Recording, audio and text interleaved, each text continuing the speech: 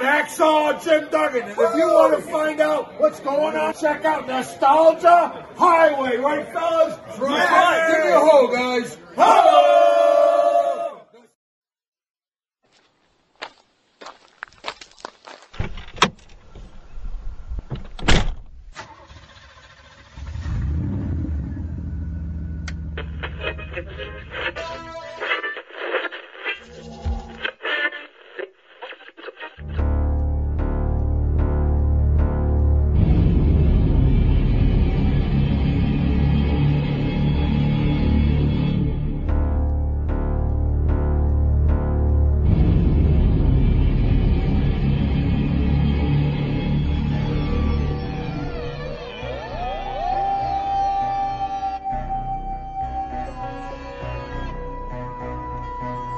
Coming to you from someplace warm, a place where the beer flows like wine, where beautiful women instinctively flock like the salmon of Capistrano.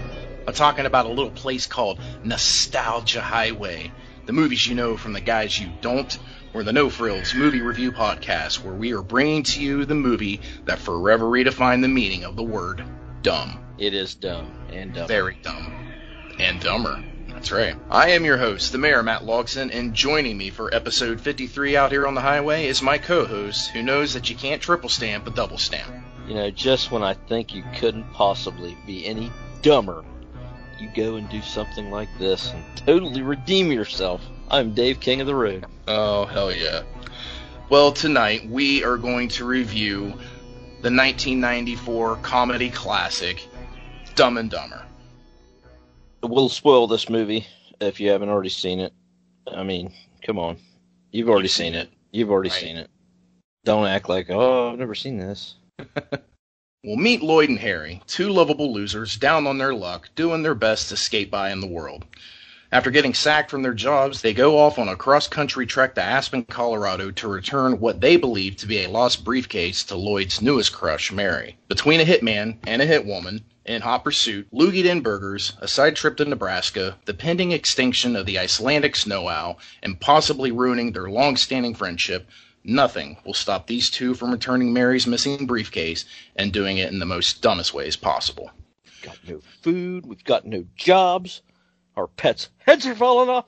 Well, Dumb and Dumber is rated PG-13 for Petey's head falling off, or, if you will, Kappa getting detated, piss-filled beer bottles, Freda Felcher, crossbreeding a bulldog with a Shih Tzu, bathroom stall rendezvous on March 25th at 2:15 a.m. sharp, John Denver being full of shit, and the most annoying sound in the world. Has a runtime of 1 hour and 47 minutes. It premiered in Hollywood on December 6, 1994, with a nationwide U.S. release 10 days later on an estimated $17 million budget. It made $16.3 million its opening weekend and grossed $127.1 million in the U.S. alone and nearly doubled that number worldwide. Massive, massive success. This thing was supposed to be a flop, too. Yeah, it was a throwaway movie, more or less. Yeah. Showed you. Took them a couple years, I guess, from initial conception to production because it didn't get anybody interested. Right. Yeah, I have whenever we get to our little behind the scenes, I have a short list of possible potential combinations, would-be actors to take roles. So that'll be interesting. Yeah, there's some interesting names on there. IMDb has this at a 7.3 out of 10, a Rotten Tomatoes score of 68% with an audience score of 84%. Currently, it is not streaming anywhere for free, but it can be bought or rented on Amazon Prime for $3.99. It is directed by Peter Farrelly with his brother Bobby going uncredited. This stars Jim Carrey as Lloyd Christmas, Jeff Daniels as Harry Dunn, Mike Starr as Joe Mentalino, and Lauren Holly as Mary Slappy, Swinson, Samsonite? Man, isn't it in your notes? I know you take good notes, Swanson. I was way off. I knew it started with an S, though. You were way off. Initially, Jim Carrey was offered $700,000 to appear in this, but that offer went out the same week when Ace Ventura: Pet Detective came out, and it opened up at #1 in the United States. So by the time his agents had renegotiated with the producers, it ballooned to $7 million, which is almost half the movie's budget. So he went from making $700,000 to $7 million. Yeah, that's a good day. Yeah, that's a nice come up. And I'll tell you, given all of his serious roles, I kind of feel like Jeff Daniels was an odd choice, but I mean, he was perfect as this almost straight man to play next to Jim Carrey, you know? And Jim Carrey went to bat for Jeff Daniels to keep him and include him in this movie. And for the first week, the studios didn't even film scenes between the two because they were almost certain that he was going to be replaced. And I guess they even lowballed him with an offer of $50,000 compared to Jim Carrey's $7 million, okay? Wow. And basically they wanted to ensure a no from him, but like he didn't even hesitate. He took it straight up. And his agents were like kind of pissed about it, like this is going to kill your career. And at the time, that was his most successful movie. Oh yeah, probably still is.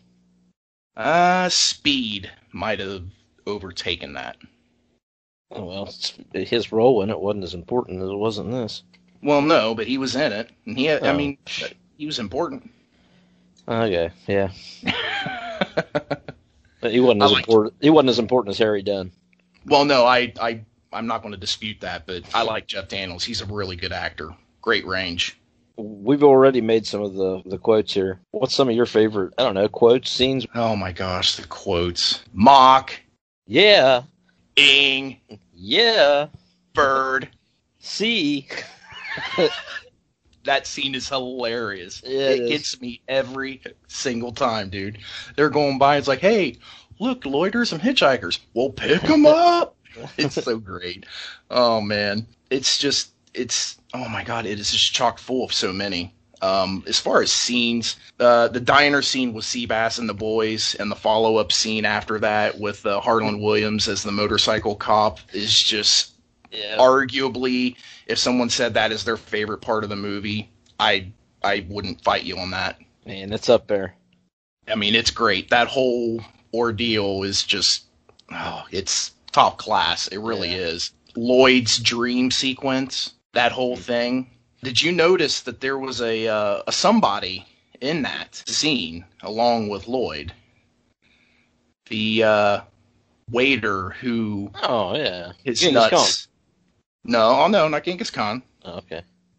But I honestly... Oh, that waiter. That waiter. The waiter. Got, that kisses her on the hand or whatever? No, not him. The one that he has, like, plays speedbag with his nuts and then he bites them. Okay. You know who that is? No. That's your man, Don Shanks. No shit. No shit. That's... Wow. Now I'm ashamed. I didn't know that. Yep. But seriously, the chef that came out, I mean, really, they couldn't get Al Leong. I said the wrong last name last week. I said like Jeong or something. But like seriously, they couldn't get that guy for this. I feel like that was a missed opportunity. That should have been him. Yeah. They got Al Leong light. Yeah. That wasn't him? No. Okay. Man, I'm very forgiving. I have a child's mind when I watch a movie. I just see someone and I'm like, yep, that's that guy. Right. And I don't even question it. I don't get on IMDb. Hilarious. I'm just like, that's that guy. Looks a little different today, but that's him. Just like Davey from just Dave. Everything from every in the 80s. Movie in the 80s. Exactly. Right. It's fucking E.T. kid. Yeah, it's all of them. Well, what about you, man? I mean, what are some of your favorites in this? I've gone on here a little bit. You got me on the scene where he pulls them over and they got all the beer bottles and fucking... You'll shut your mouth if you know what's good for you. Yeah. It's so funny. But even before that, when Lloyd's pissing and he's like, hand me another one, hurry. Hurry. Hurry. And you hear the bottle filling up, you're like, oh my God, this is going everywhere. Yeah. Yeah, it's so funny, man. Yeah. Oh, man.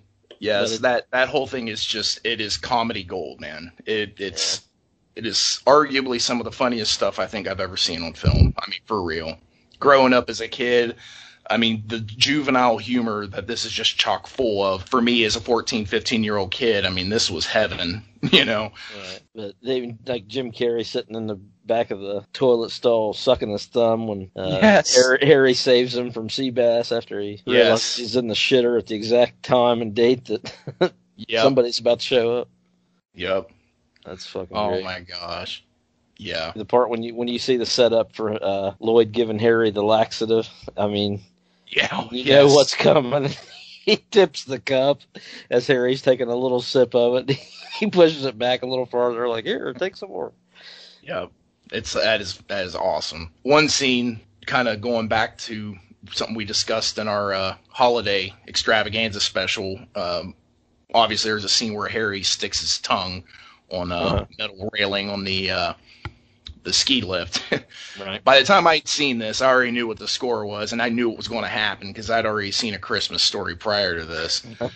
But I'll tell you, and obviously it was extremely exaggerated in this, but the way it felt for me when I was getting unstuck to the metal pole that I stuck my my tongue and my bottom lip to, that's what it felt like when it ripped off. Oh, man.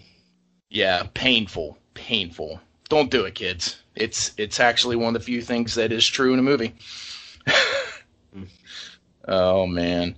I don't think I've ever had that experience. I think I've always been too afraid to. Like, I don't know. Well, now with COVID, you can't, but, you know. Well, yeah, you can't go around sticking your tongue with just random things like you used to. That's a thing of the past, boys. Right. Oh, my gosh. Unless you live in Texas, I guess they're allowing it. Yeah, I heard about that. They're allowing you to stick your tongue on, whatever kind of metal pole. Lick anything you want. Generally, things don't freeze in Texas, but, That is true. But I did live in San Antonio, Texas at one time when we did have an ice storm, and it more or less shut the state down for at least a few days. Yeah. It wasn't anything to the extent of this.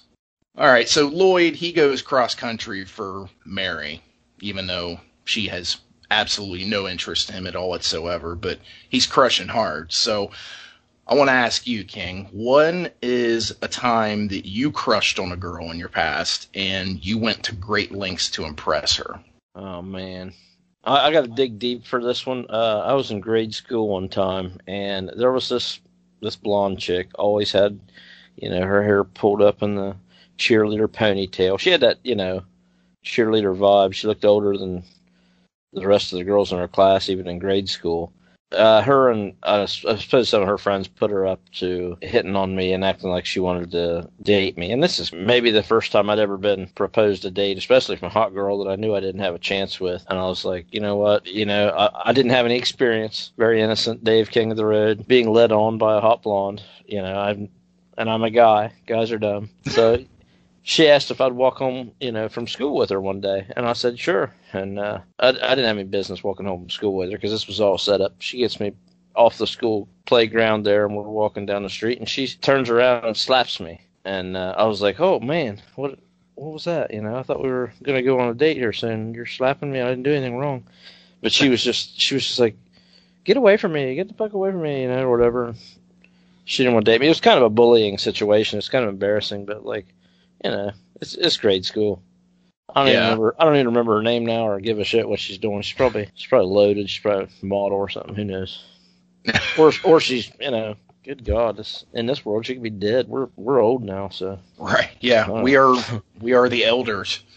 I don't want to go dark with this, but we're doing Dumb and Dumber, so. But here we are. No. Yeah. But that's how dumb I was as a kid, in grade school. Well, in grade school. Maybe would have fell for that. Well, I actually have one that's from grade school. Oh wait, before you go on, I swung my lunchbox at her after she slapped me in the face. Oh, this is grade school, man. I had a plastic, I think, Back to the Future lunchbox. I mean, man, I swung it at her. She dipped, and I stopped in the road. She went her way, I went my way, and then I think there was some teasing the next day at school about it, but I just played it off like it never happened. Anyway, that's the finale of that grand tale. Well, let me tell you my grade school encounter. So there was a girl this was shortly after I moved up from Texas to Parkersburg, West Virginia. And I'm not going to name names because this girl and I were actually friends on Facebook, so to spare her any humiliation on my own undoing here, we'll just change the names and places to protect the innocent. But I was crushing on this girl in my class. I think this was either 4th or 5th grade. I can't remember. And I'm sitting at home and I'm like, what? I'm trying to, like, I want to impress her, right? Yeah. Poetry. That's what you do, right? You write some sappy ass sonnet to a chick professing your love, right? So this is what I'm starting to do. So I'm writing stuff down and like, it's just not coming together for me. This is before Google, kids. Carry on. Yeah. I just wanted to make sure that point was clear because, Right. So here's what my dumbass did. I actually, not the actual chorus, just the lyrics, or the, I don't know what you call it, the verses of Motley Crue's Home Sweet Home. I copy those down almost verbatim, or portions of it, as my own work to give to her the next day at school. And looking back on this, the fact that I was totally banking on her never hearing one of the most popular 80s rock ballads there ever was, it was a bold choice. Yeah. I don't know if she ever caught on, if she knew or not, but it didn't work out. But yeah, so I totally tried to use Motley Crue as my own work. To try to swoon a girl. Did you pull that from memory, or did you have a cassette tape that you're hitting play and rewind and play again to write this all down? I don't remember doing that. I know I didn't have the cassette, so I'm thinking I did a lot of it from memory. Oh, wow. That's impressive. But that's what I'm saying. Like, I think, like, a lot of it was, like, I just got, like, maybe a couple paragraphs worth. Like, I don't think I did the whole thing. But, yeah, that's what I totally did. Well, that's kind of like Vanilla Ice did with Under Pressure, man. You just referenced someone's work. So, yeah, there's my grade school crushing on a girl story. So, I don't know. Listeners, take a poll amongst yourselves. Whose was more embarrassing? The King's or mine? Yeah, I mean, I was swinging a lunchbox at a girl. I mean, that's kind of embarrassing. Yeah, there was assault in yours. Well, yeah, but she hit me, and I didn't do anything to deserve it, and I didn't understand it. And I mean, I think it just was an instinct, like, right? Oh, we're fighting, you know? I got a lunchbox, motherfucker.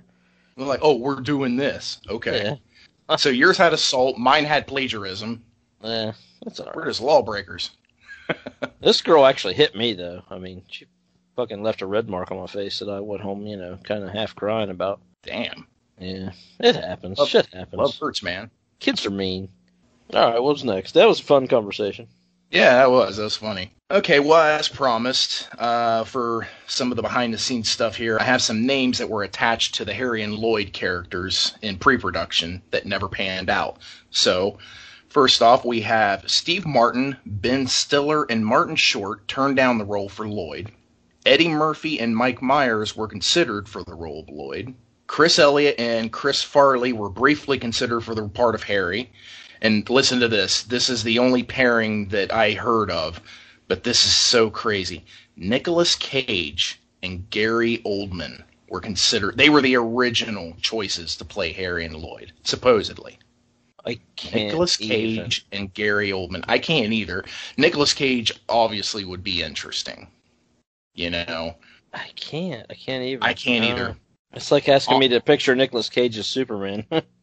Right. Yeah. It's so hard to picture anybody else in these roles than these two. No. You know? No. Even as unconventional of a pick as Jeff Daniels is, I mean, he was perfect. He was amazing in this. Maybe Gary Busey. Nah. That's Harry. I can see that. Oh, my God. He wouldn't have to act. That'd be wild. Yeah. Did you know that the original screenplay was written by John Hughes? No. That's interesting. Apparently, due to the deal that he made with the directors, the Farrellies, his name was stripped from the project, including the script. Oh. So, from what it sounds like, there may be certain elements of this movie that were from John Hughes.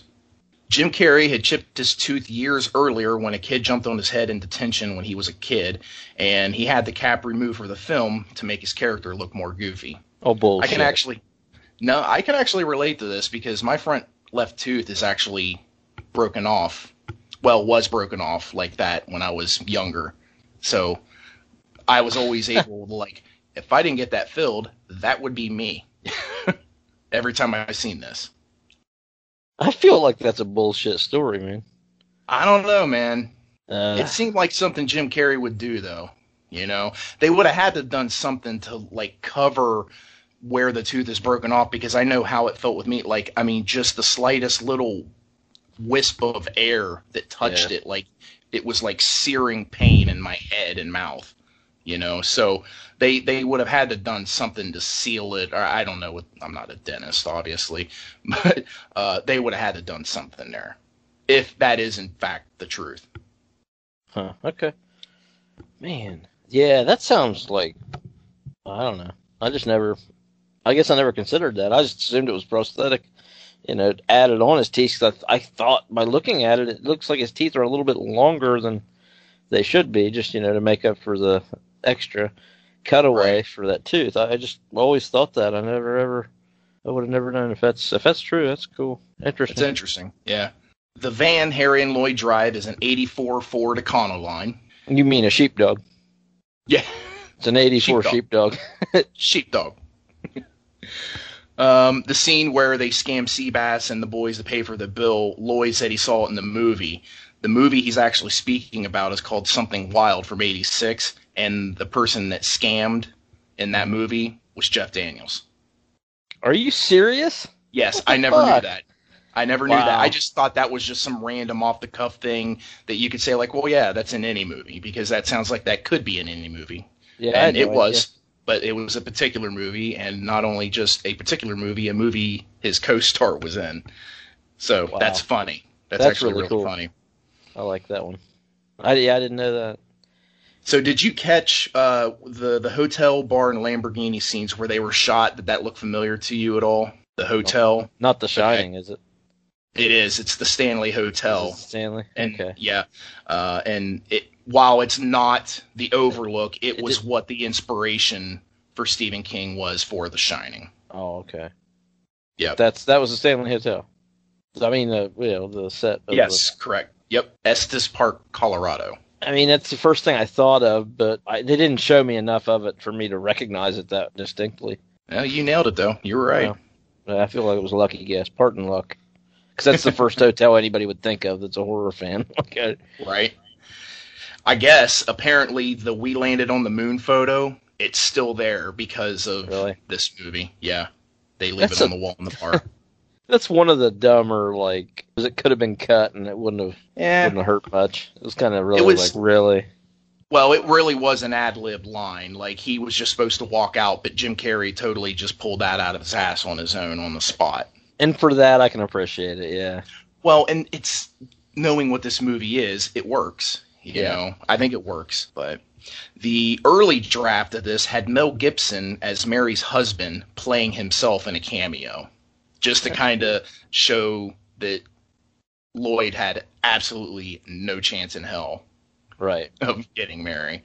I think that would have been funny. Yeah, I funny. could have got into that. Jim Carrey has the distinction of being the first actor to have 3 movies go straight to number 1 in 1 year, which was this, The Mask, and Ace Ventura. Yes. I didn't know that until, all those came out in the same year, and Jesus, man, he owned cinema in 94, dude. I hated The Mask. I really did. I don't know why everybody loves that movie, but I didn't hate it. As a kid, I appreciated it because it was kind of cool. It was different. The special effects at the time were pretty top notch. It's very dated now, but it's one of the Jim Carrey movies that I haven't really gone back and given a legit rewatch because it was just okay. It was over the top, the cheesiness. Yeah. Smoking. I don't know. Somebody stop me. Yeah, it was just too much. Yeah. Yeah, I agree. Of those 3, that is definitely my number 3, for sure. Yeah. A Time Out review stated, quote, "Given American cinema's current obsession with ignorance and innocence, an example, Forrest Gump, IQ, Nell. This, talking about Dumb and Dumber, at least doesn't attempt to romanticize its protagonists. End quote. Definitely I thought that was funny. I thought that was a funny quote. So, but yep, that's all I've got. There was a lot more. I just these were the ones that I thought were the most interesting, and clearly by your reaction on some of them, I think I chose wisely. I'll see you've got a top 5 Jim Carrey movies. Is that what you're getting at? I do have a top 5. I do have. Serious? Well, here's the thing. They are in no particular order because these are my top 5 Jim Carrey movies, okay? Mm. But to rank them, it's one of those, with me seeing this one most recently, I'm inclined to put it at number 1. Mm. But I feel like this top 5 is a revolving door. Uh-huh. Like they're all 1A, 1B, 1C, But clearly there's this, Liar Liar, Ace Ventura, Pet Detective, the original one, The Cable Guy, and Man on the Moon. Man on the Moon. I really enjoyed that movie. I think, I think I would replace that with Mr. Popper's Penguins. Really? Yeah, absolutely. I seen it. I think Adrian watched it, or we owned it. She had it on DVD or something. It was just, Oh, man. That's a decent holiday film. I'll put that on at Christmas for the kids. And man, it's better than Jingle All the Way by Schwarzenegger. I'll tell you that. Yeah, but that has its place, its charm. As a kid, I like that movie. That's the first movie I saw in the theater that I was like, wow, this was a letdown. Because it was a big holiday movie that year. And we had just come off Home Alone and National Lampoon's Christmas Vacation, and then that fucking Jingle All the Way is our next batter up. And I was let down, man. I hear you. That's fair. I mean, because it's not like a great movie by any means. It's just, I don't know. It's there's some nostalgia tied to it, and it's an Arnold movie, and it has some scenes. Okay. So you agree with my 4 out of 5? Man, I do.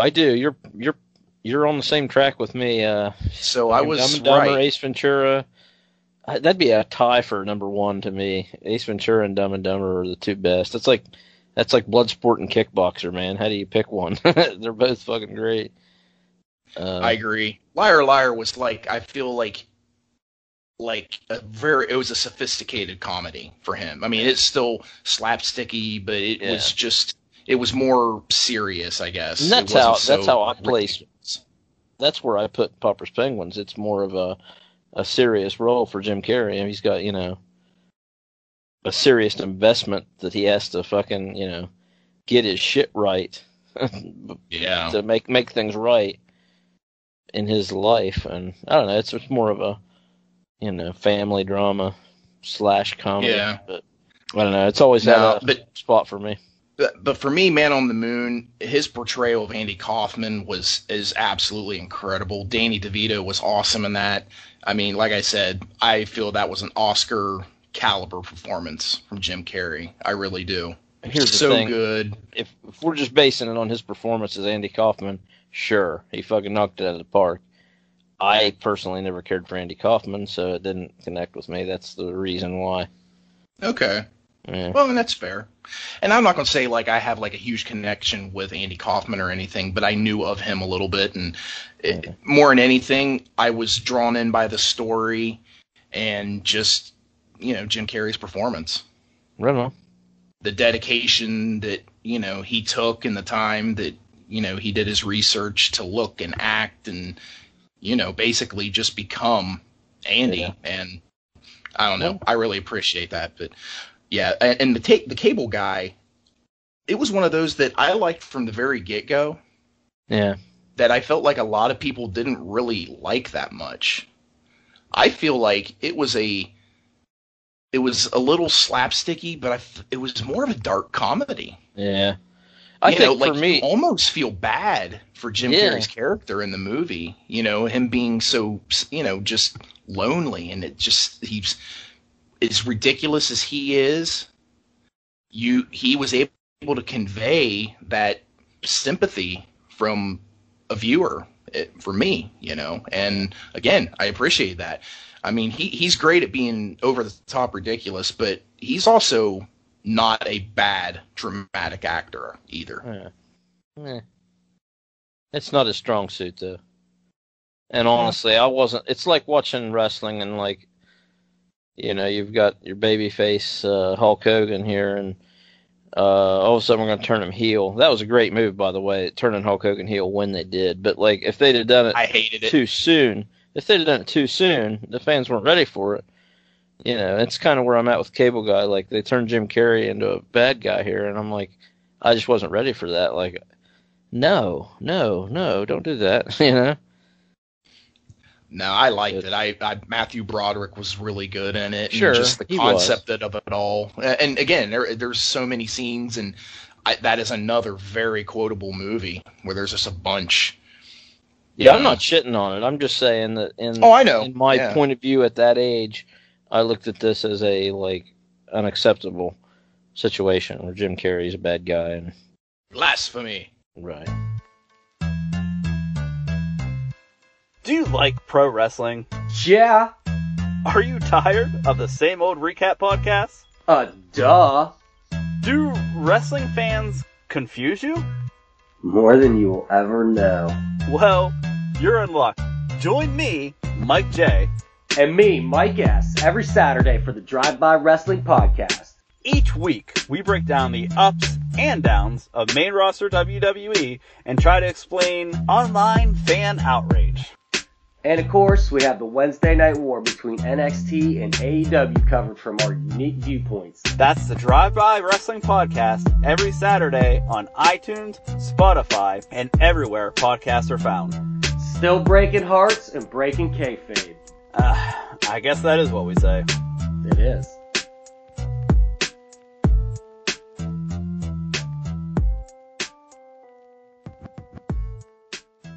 Those IOUs in the briefcase after they just fucking gratuitously hand out. Those are just as good as money.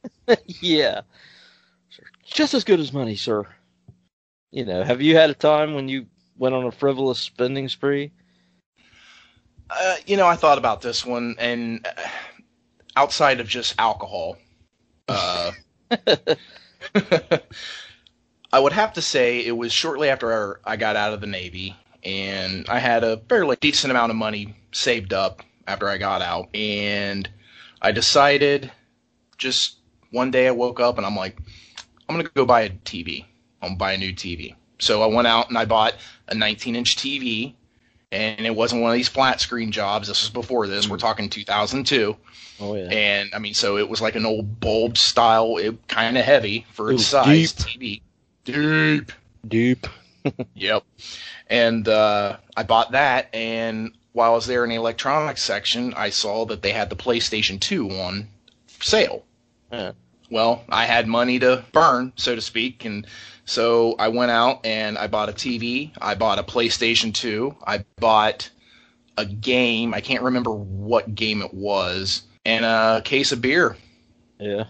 Man. So I'd say it was close around $400. What was the game? I gotta know. I can't remember. That's the thing. I cannot for the life of me. See, that was when early on, maybe it was a Grand Theft Auto game. Okay. Man, those sucked in the day one. Yeah, the best one was Vice City. That's the one I had the most fun with. Right. And then whatever the next one was that came out, maybe it was San Andreas, they changed the controls. They were totally different, and it pissed me off, and I was like, well, fuck this game.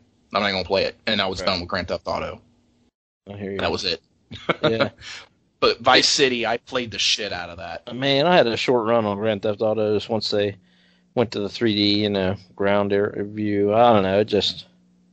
It's all right. It's not for me. It was cool for its time. I mean, now anymore, all I ever play is I'll play sports games, or something on the PlayStation VR. Yeah. And so, I'm pretty basic when I come to my my gaming repertoire. Recently I did a frivolous spending that I was proud of right after all the toilet paper and paper towel shortage. I was in the Sam's Club and fucking just pushing my buggy through there. I'm just going for some food, and maybe a bottle of some booze. Just because, Sam's has a decent selection. Right. And good meat. And I started noticing everybody in that fucking store had a big, 48-roll pack of paper towels in their buggy. I mean, it took up the whole buggy. This thing was filling the fucking, main console section of the buggy. And I was like, yeah, where the fuck are those? Let's get a bag of those, man. I haven't, bought a bag of paper towels or whatever, a package of paper towels that big in my entire life. And I get to them, I find them, they're like $22, but it's enough paper towels that I can fucking roll out a handful of them just to pick my nose if I want to, because I got so many now. And I'm just like, fuck it, I'm buying them. I don't give a shit. And I did. And we still have a couple rolls, and man, that was, god dang, it was like summer or fall of last year. Wow. I'm saying summer. I'm saying early summer, maybe June, July. Still got a roll or two of it sitting up there on top of the fridge waiting to be dispensed. For a special occasion? Oh, man. We'll break it out on a special occasion only. Now, the other time, we was at Horror Hound together, and I was damn determined if nothing else happened, I was going to get Christopher Lloyd's autograph. And he was asking $100 for his autograph. Right. Actually, I think it was 80. And when we got there, we find out, oh, it's 100. And we're like, yes. Oh, shit. You're fucking right. kidding me, dude. And then when I get to the front of the line, I find out, well, yeah, it's 100 for an autograph, but if you want him to personalize it for you, it's 120. And I'm like peeking through my wallet like, damn, that's going to eliminate me getting, some dickhead's autograph that I want. And I think it ended up being Chucky. Fucking, what's his name?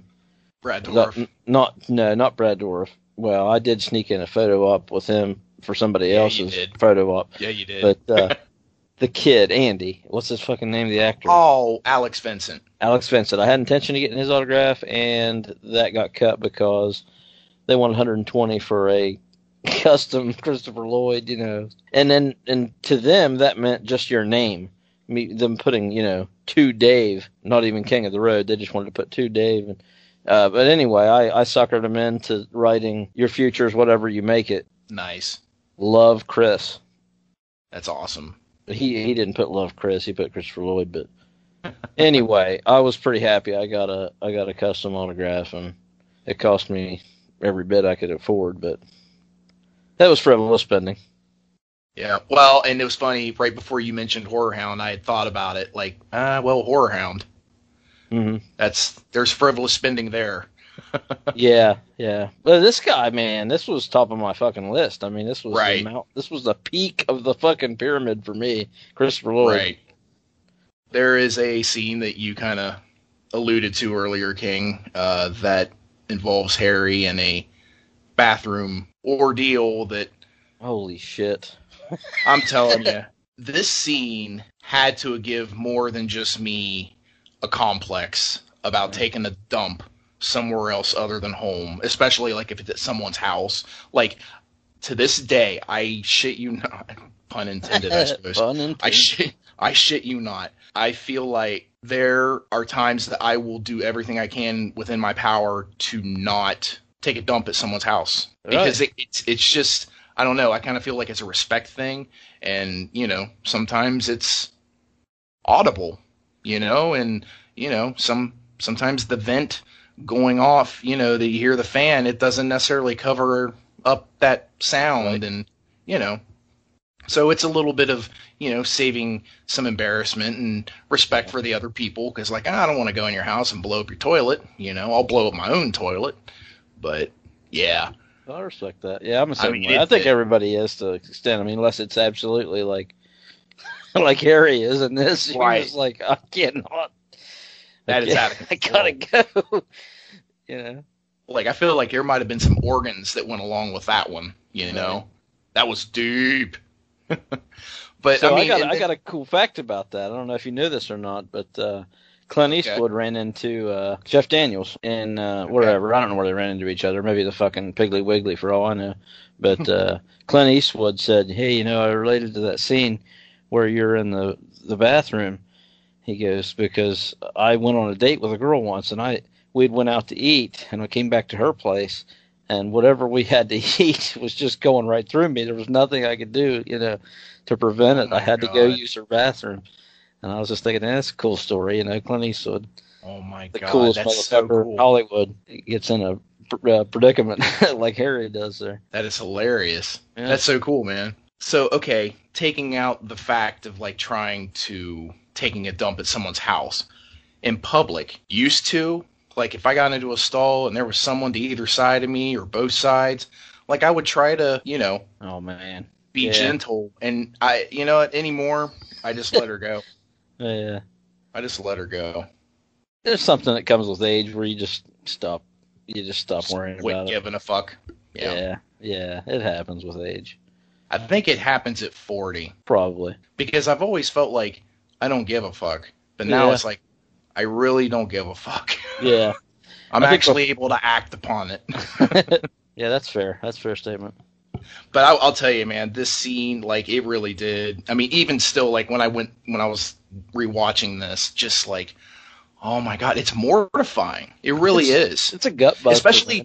Especially if it's like, it's someplace where it's always at some place where it's the last place you want it to be. Kind of like with Clint Eastwood's story with this new girl you just met, or it's at your new girlfriend's parents' house or grandma's, or it's just It's always at the most inconvenient place. And when you're in there, you're like looking at your watch and you're like, oh shit, I've been in here They more know than 4 or 5 minutes now. They know I'm not pissing anymore. Yes. Yes. Oh my God. It's like as soon as you close the door, it's like you're on the clock, buddy. Yeah. Time's a ticking. All right, so have you seen the prequel or sequel to this, or the cartoon series? I know I had to have seen at least 1 or 2 of the cartoon episodes, and I think there's only like 13. There wasn't very many. It was very, very short-lived. I have not seen the sequel, but I did see the prequel, and it was a one-time watch, and I was not impressed. Okay, well, you would feel the same with the sequel, I think. Well, and I feel like that's part of the reason why I stayed away from it, because I remember the reviews of it being less than stellar, and, as nostalgic and as high regard as I hold this movie, I kind of want to just know this part of it and not what they did 20-some years later, you know what I mean? Well, you earlier alluded to a romantic narrative that they didn't pursue in the first one. How did you say Freda Felcher. Yeah, well, that's what we get in the sequel, is the fact that Freda Felcher had a child that was Harry's. Okay. And he needed a kidney, and this was the only option for somebody, a family member that could donate a kidney. I mean, it was really a dumb plot to begin with. Cash grab.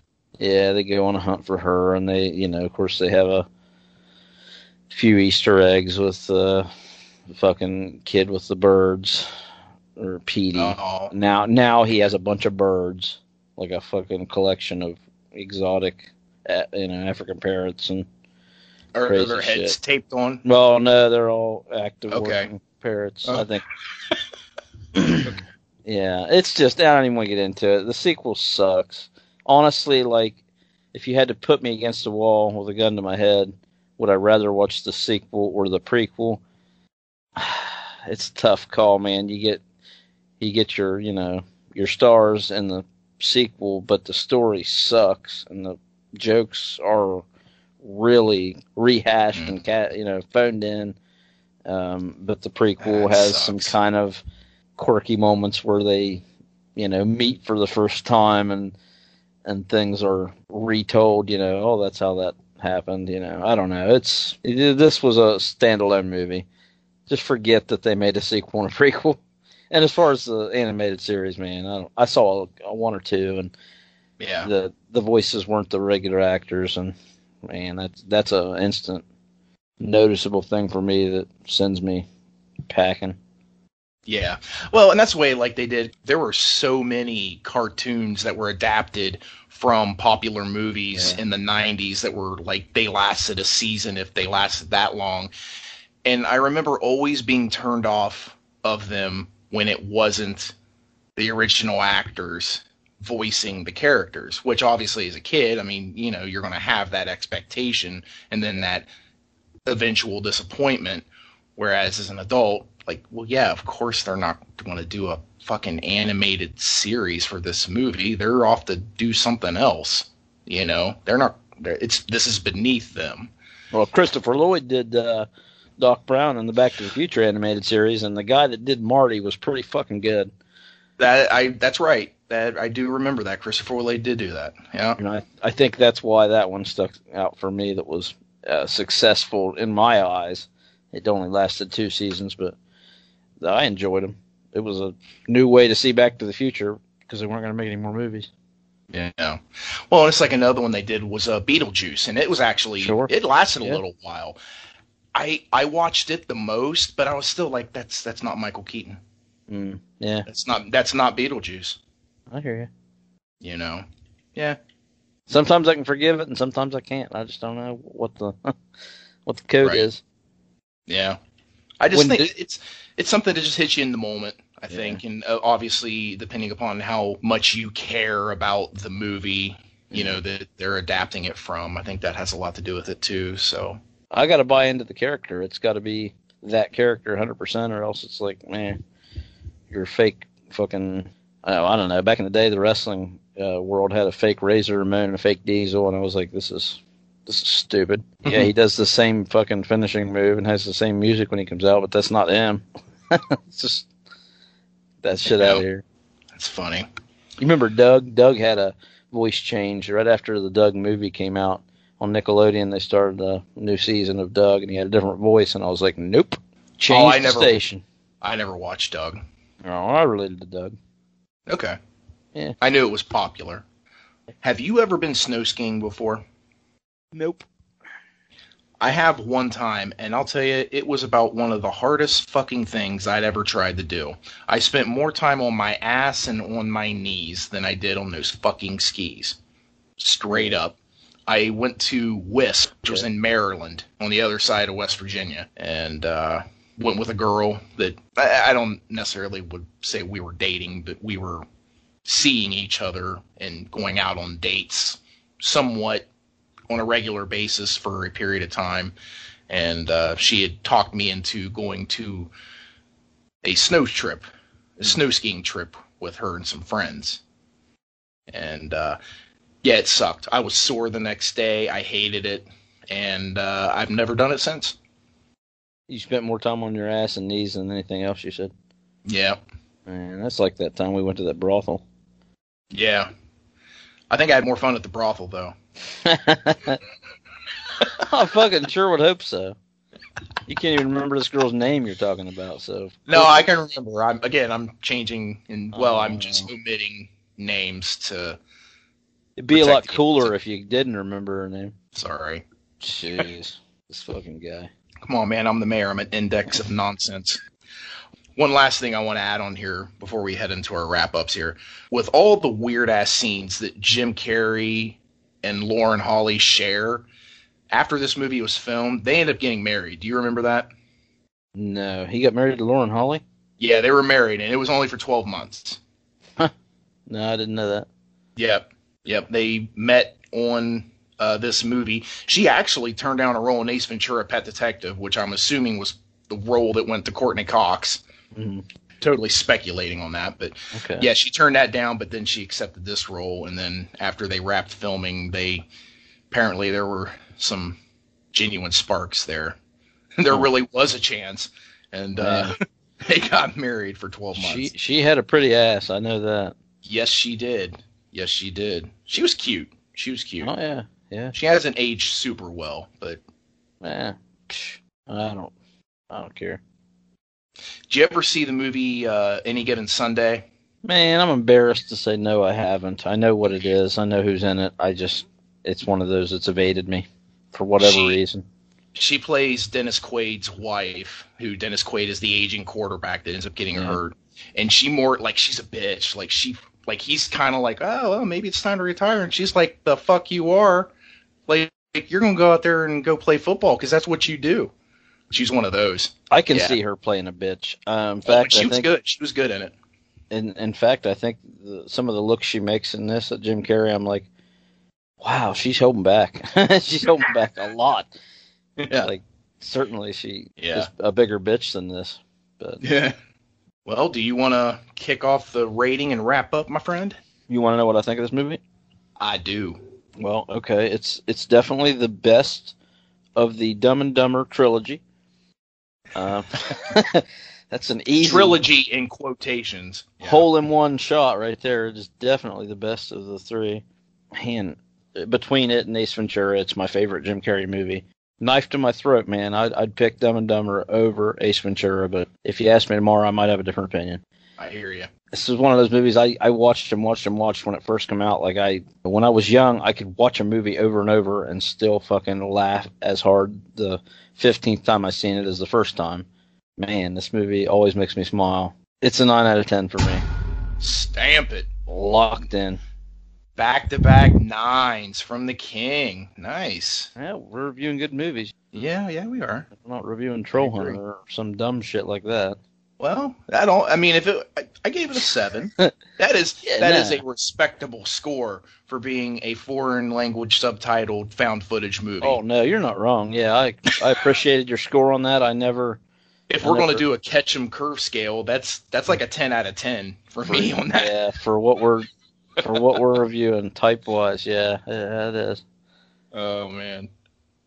But there's always one. Yeah.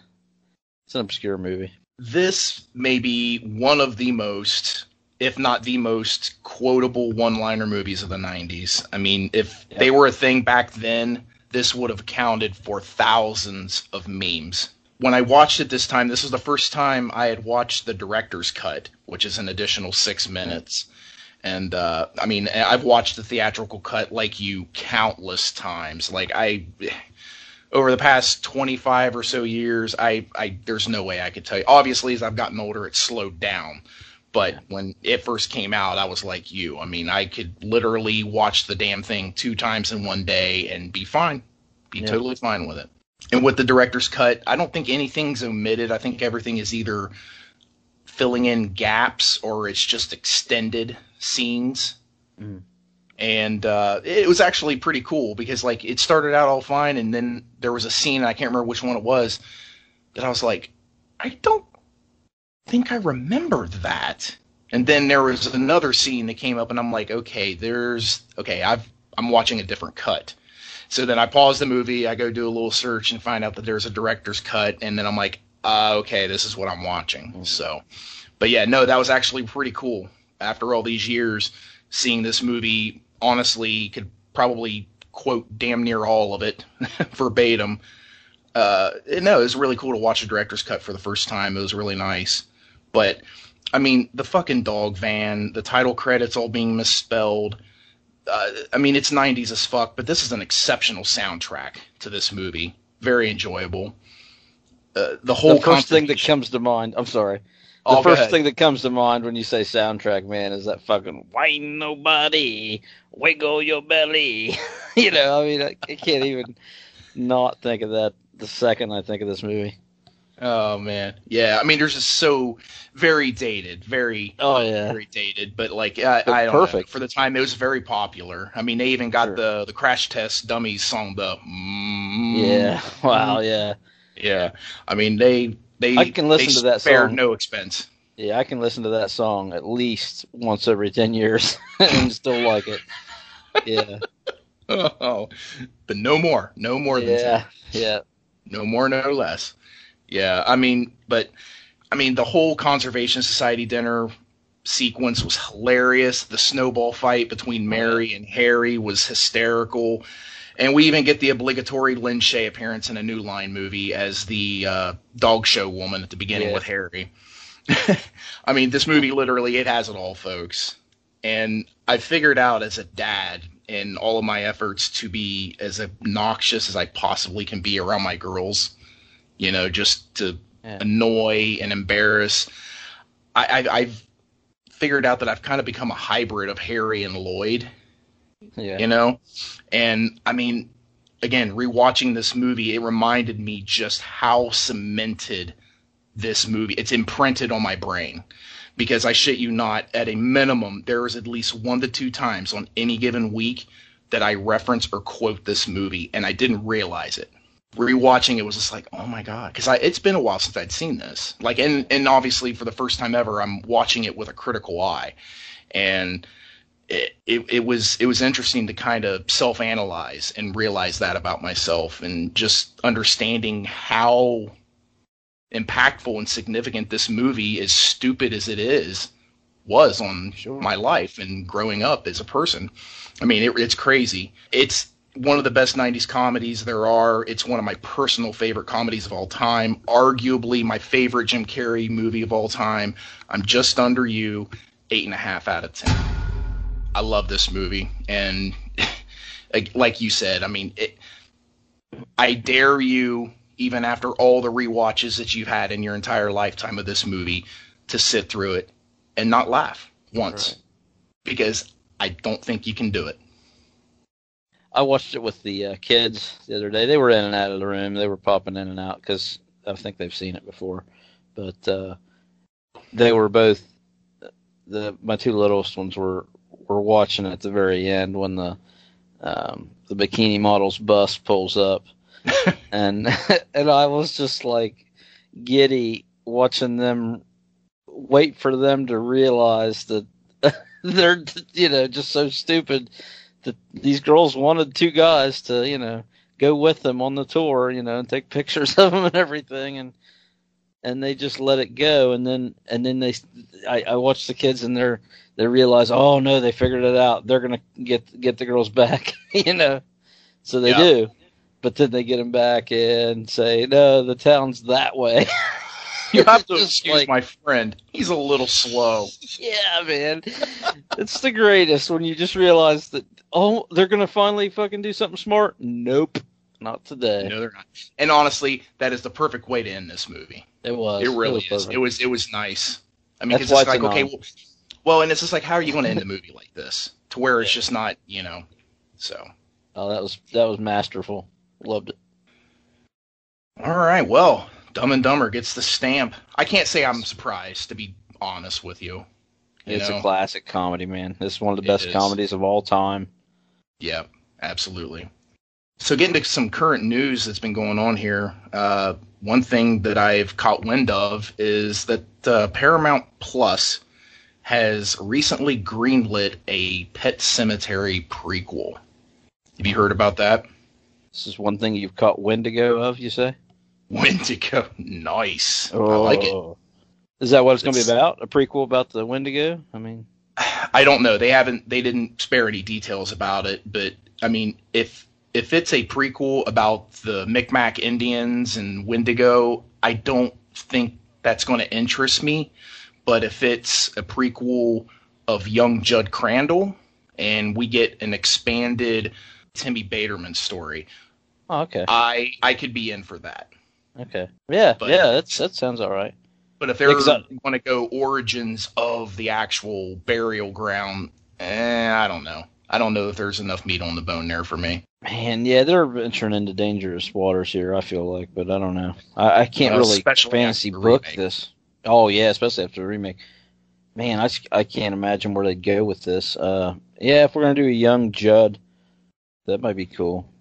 I mean, I feel like that's the only 2 things they could do, right? Yeah, right. I mean, surely they wouldn't go into Rachel Creed as a child with Zelda and all that. I mean, I don't feel like there's... I could see him throwing that in there, like, as a side dish, and it not fucking working. I don't know, man. I'm cautiously curious on this. I guess that's cautiously the way I'll nervous on this. Okay, I'm there too. Yeah. This isn't a book Stephen King wrote. I mean, somebody's just fantasy booking a fucking prequel. Right, it's fan fiction at this point. Yeah, exactly. Yeah, which could be good. I don't know, maybe. It depends, and I guess also in addition to this, they have I guess Victor Salva has sold his rights to the Jeepers Creepers franchise, and now they're going to do a reboot, and supposedly they have already filmed it. Mhm. And I guess it's going to take place at a Horror Hound convention, which could be interesting, maybe, possibly. I don't know. I'm very flimsy on it. I didn't see the third one. I've heard nothing but bad things about it, so I don't know about this one. These movies aren't at the top of my list, of any list. But Right. you got me at Horror Hound. If it's Right, and I'm with you. I partly feel like based there. I feel like that's the only thing that makes it remotely interesting, because we've been to Horror Hound a few times and we've been to horror movie conventions. So, yeah. But this Pet Sematary prequel, I don't know. We'll see. Okay. We'll see if it even happens. Yeah, that's true. Yeah, let's not put the cart in front of the horse. Sure. Have you watched anything recently that stood out to you? Yeah, something that Janelle and we got together and we watched here recently was Willy's Wonderland, the new Nicolas Cage, Five Nights at Freddy kind of type movie. Yeah. I'll tell you, I wanted to like it a little bit more than what I did. I did enjoy it. I mean, it's not a great movie by any means, but I feel like the expectations, they weren't quite met for me. Mhm. But it was still entertaining enough. There are some great scenes. I feel like some of the CGI was a little spotty at times. I'm not going to go into any details. I don't want to spoil anything because it's a brand new movie, but there were some things that were unexpected that you kind of grew to accept pretty quickly, but it also led to some missed opportunities, in my opinion. And I'll just leave it at that. But I mean, it's over the top. But this is the new Nicolas Cage, for 2020, for the decade of 2020. So get used to it, fans. And I'll be honest with you, I'm buying into it because I liked Mandy. I liked Color Out of Space. I've liked some of these other direct-to-video movies that he's done over the past couple years here, and they're not bad. I think my favorite thing with Willy's Wonderland is how Nicolas Cage sticks to the rules, man. The guy fucking told him, take breaks, whatever. Yeah, the guy that owned it, the cowboy guy that I said, why couldn't they got Tom Atkins? Yeah, dude. That would have been phenomenal. If they'd put Tom Atkins in this movie would have been a 9 for me. Whoa! Yeah. If you'd have put him in that spot, I'm telling you, yeah, he would have elevated this movie that much for me. Oh, Absolutely. no, it would increase my score. Yeah. No, you put fucking Nick Cage and Tom Atkins in a movie together, it's an instant 2-star upgrade if it's fucking 0. I mean, right out of the gate. So I hear you. whatever. I hear you. Well, I mean, where are you at on this? Oh man, this is I'm at a 6. Yeah, that's Firm. where I'm at too. I think it could go to a 6.5, but that's it. It's no worse than a 6 for me. Like I said, I wanted to like it more. I felt like there were some missed opportunities in the movie, but it has its place. And I feel like if you're a fan of this new age Nick Cage, watch this movie. I can absolutely see myself putting this on again as a rewatch. I mean, if I'm in a Nick Cage mood, man, I could just shuffle the deck, and this would be in my deck of random Nicolas Cage movies that I want to watch again. If nothing else, for the pinball scenes. Oh yeah, totally. Yeah. 8mm is maybe my favorite Nicolas Cage movie. I won't agree with that, but I will say that is a Nick Cage movie of his that I do appreciate a good bit. Yeah. Yeah, I can't say it's my favorite. Oh wow. Okay, that's fine. That's your favorite. But I definitely dark. do like. I own it. Yeah, and there's good performance. It's a great cast. Oh yeah. Yeah. And it's so dreadful. It's one of those movies I watch and man, it's a good movie to watch like on a rainy day when you're just dreary as fuck anyway. Yeah. I actually saw that in theaters. Yeah. Ooh, that'd be cool. Yeah. I'd feel weird watching it in a theater. I'd be like kind of looking around.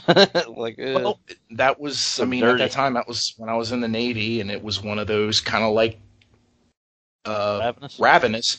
That was just like, oh, it's a new Nick Cage movie. Oh, okay, I'll go see it. Yeah. Yeah. Cool. So, well, what about you? Have you gotten anything new or recent here? I saw Wrong Turn. Oh, Have you seen the new Wrong Turn? I have seen the new Wrong Turn. The All right. very conflicted reviews of Wrong Turn. Yeah. Yeah. I So didn't know where what are you to at? expect. Cool. I knew going into it that I didn't know anything in particular. I did see the preview. The preview was interesting. But I did know that basically don't expect what you got from the original movie. No. And that is 100% accurate. I would agree with that. And I personally, and this is controversial, I feel like the new Wrong Turn, the reboot, or whatever you want to call it, is just as good as the original, but for completely different reasons. Because the original went the schlocky, slasher in the woods trope, which I can appreciate. Trust me, if you know anything about me, is I love slasher in the woods. It's a great gimmick for me. This one took more of a sophisticated, almost psychological approach to a certain extent. It was just more serious. It wasn't schlock. And, I like the look of the foundation. It's really cool. There's some really cool scenes, with them in the woods. Again, I'm not going to go into details with it, but no, this movie had a lot going for it, man. I will say the tree trunk scene, I'll leave it at that. Mwah! Is badass. That was awesome. That was a super cool scene. This for me, I mean, the first half hour of the movie, I was absolutely ready to fucking shit all over this thing and drop a fucking 2.5 on it. I don't know. Once the threat became serious, you're like, yep, there's no getting out of this now, boys. You're fucked. And you're in it. At that point, the movie picked up for me, and it just kept picking up. Like it's maybe the best experience for me starting out a movie saying this movie sucks. I fucking can't wait till it's over, to going, wow, that was fucking really well played. Like, yeah, they did a good turnaround for me. I mean, it whipped back. I love the ending of it. And even when it ends, initially it kind of it pulls back. It goes through the whole credits, yeah. Yeah, you get a really wild ending that makes the whole movie worthwhile, and I think that ending makes the movie. For sure. It's got to be seen. Yeah, this was a very unexpected journey, and that the ending very unexpected too. Bill Sage, who plays, I think he's credited as Venable. He's like the lead of the Foundation. Yeah. Incredible. He was so good in that movie. Nice haircut. Yeah. Oh, he had the nice skunk beard going, majestic as fuck. Yeah. I wish I could pull that off. Yeah, no doubt. For real. Yeah. Not gonna lie, I was a little jealous.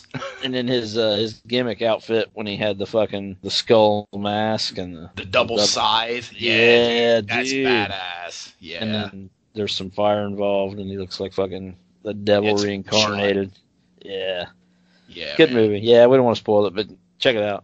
Yeah, no, it definitely this movie had a lot going for it, and I mean, I don't feel like it's sacrilege to be a fan of the original and be a fan of this. I mean, I feel like the original and this are the two best movies out of all this entire Wrong Turn franchise. The second one it's a good campy sequel, proper, Henry Rollins is pretty cool in it, but 3 through 6 or 7, whatever it is, they're fucking garbage. I mean, if you just one really, I never liked the first one. So this is honestly easy for me to say that this was better than the first one. Okay. But, yeah. Well, slap a rating on it, man. 7.5. 7.5? I feel like I'm in that 6.57 range. And there's room for improvement there, I think, upon rewatch, because I really enjoyed this movie. And just talking about it and some of the things that you brought up, it was just kind of like, oh, yeah, man, this was good. And the people that say, like, oh, yeah, the movie sucked, I'm like, did you even watch the movie? That's the same assholes that say Halloween 3 Season of the Witch sucks, man. Same people. No, I'm not even going to argue that. You're probably right. Yeah. Fuck them. No. Wrong Internet Turn. trolls. Yeah.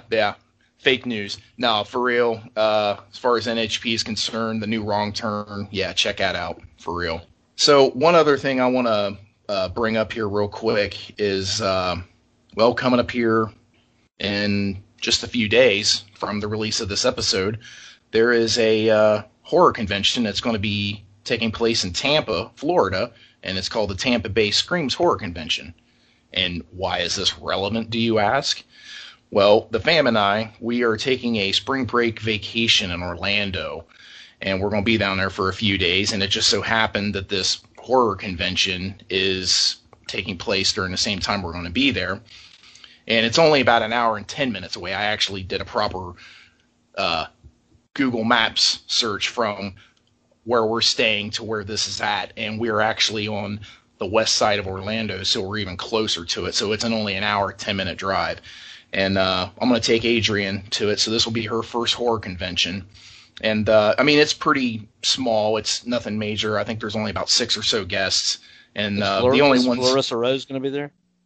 No, she's not. I wish she would. That'd be pretty cool. Darcy the Mail Girl? No. Oh. Okay, you can probably name some more, and they won't be there.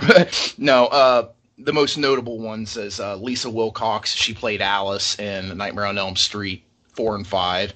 John Dugan, who played Grandpa Sawyer in the original Texas Chainsaw Massacre, will be there. And Marilyn Eastman, who is Helen Cooper in Romero's iconic classic, Night of the Living Dead. They're the ones that I think I will go get their autographs, I think. So I'll have to figure out what I'm going to have them sign. But it's only like $15 to get in. And, like I said, it seems like it's a pretty small convention, not anything compared to what Horror Hound is, but yeah, so that's something interesting that we're going to do. So if you're in the Tampa area and you're going to be thinking about going to this convention and you're an NHP fan, look us up. We'll be there. I'll be there at least. There you go. So, but yeah, first horror convention since Horror Hound of 19. Hell yeah, man. Damn. Well, and I don't know if you noticed, not only is Horror Hound doing a show this year in September, they're turning right around in March as scheduled and doing one in 2022. Okay.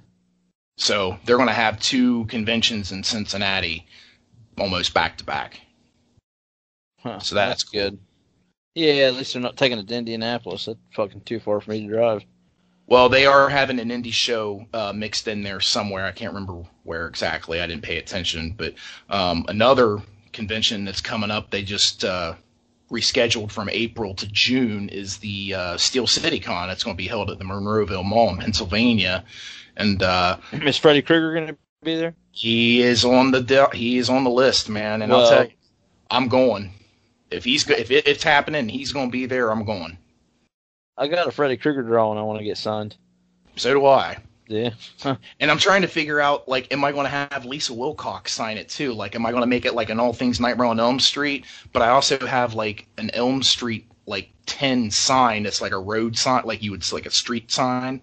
Yeah. It's all dirtied up. Thinking about maybe have her sign that and just have Robert sign the NHP Freddy Krueger pick. I don't know. I got to think about that. You got to diversify your bonds. I know. And then I got to figure out something for Grandpa Sawyer to sign and Helen Cooper, but that shouldn't be too hard. But so yeah, that's pretty cool. We got some horror cons coming up, and sounds like I'm going to be attending a few, and that's exciting. Trying to get back to some sense of normalcy. And I'm excited to take Adrian to her first one, and I think this seems like a pretty good one to go to because it's not massive and going to be chaos, but I guess with with social density and everything, I kind of wonder what Horror Hound will be like post after, with COVID. You know what I mean? I don't know. It's going to be interesting. But yeah, that's all I've got, man. You get to spend some money on merch since you're saving money on autographs over here. Right. Well, and that obviously I'm going to keep an eye out for that. So you and the Lord better keep your phones handy on the day I'm going to be there, because if I come across something that piques my interest that I think might pique your all's interest, I expect a response. Man, if there's a 2 for $10 XL size Tom Atkins shirts, or something. Right. 2 for $10. I'll take 2 of those. Right on. Hell yeah, man. Because Tom All Atkins right. is sexy no matter what. You can wear that out to dinner or fucking wear it to a meeting. I mean, everybody likes Tom Atkins. Damn right. And if you don't think that, I don't want to know you. I mean, especially if you put Nicolas Cage in this picture. If you can get a Tom Atkins and Nicolas Cage shirt, Oh, I'm in. Under I don't $10. even. If you get those two in a movie together, I don't even need to know what it's about. I'm in. wasn't he in Drive Angry? Wasn't they in Drive Angry together? Oh shit, that's right. They were. Yes, they were, motherfucker. Well, they didn't share any scenes though. Yeah, you did. He's yelling Did they? at the fucking over the police, intercom thing outside the but door was at that him while he's. really sharing a scene? They probably weren't even together when that happened. Like, I'm No, talking don't about say that. sharing a fucking scene, man. Yeah, and having a bit of dialogue amongst themselves. Like, Having I want chat. a back and forth. Yeah. Quentin Tarantino style. Okay. Atkins and Cage. That's what I want, motherfucker. Okay. Make that movie. Well, that's what we're talking about. Yeah. That's what needed to happen. All right. Well, be sure to check out our good friends Justin and Aaron over at the Raised in Horror, the Psycho Siblings podcast, where they review all things horror all the time. For their Monster March theme, they just released the Stephen King adaptation of The Mist from 2007 on the 11th, and we're all looking forward to their next review on the 25th, which is the Blob remake from 1988. But you got to give them a listen if you haven't already. You can follow them on Facebook, Instagram, and on Twitter at Raised in Horror. Psycho Siblings, Raised in Horror Podcast. Find them now on your favorite podcasting app or movie fans. Well, this concludes our review of Dumb and Dumber from 1994. We hope you enjoyed our hot takes on this dumb as shit, ridiculous-ass movie that's a slapstick comedy classic. Be on the lookout for new announcements and updates on our Facebook page, Nostalgia Highway Podcast. You can also find us on Twitter at HighwayNHP. You can check out our Letterboxd profiles. The King's is Patriarch1979, and mine is Matlog16. Give us a follow if you want. We'll follow you back. We love seeing what everybody else is watching. I actually have a couple of maybe controversial top 10 lists regarding horror remakes and 80s slashers that never got a sequel, so check that out if you want. And lastly, but certainly not least, we want to give recognition and thanks to Sean Jackson and Cody Jones for the theme music that they've composed for the show. Join us next time when we hit the racetrack. Hey, if you ain't first, you're last. That's right. For our next stop on the highway, we're going to get all jacked up on Mountain Dew and piss excellence in 2 weeks when we review Talladega Nights, the Ballad of Ricky Bobby from 2006. Hell yeah. Shake and bake. Shake and bake. That just happened. I am Dave, King of the Road. And I am the Mayor, Matt Logston, and we thank you once again for hitching a ride along with us, and we'll pick you up next time, out on the highway. I have a weird sense of humor. Well, and I'm aware of that. I got it clipped. Okay. So, that should... Well, yeah, but that's constricting. That's constricting, man. You let that out an inch. You need to let that out an inch, man. Oh, no, we're good. We're good. Let that out an inch. There's just... No, there's just Give me one slight more tug. inch. No. Give me one more. Yeah. Yeah, and that's what they all say.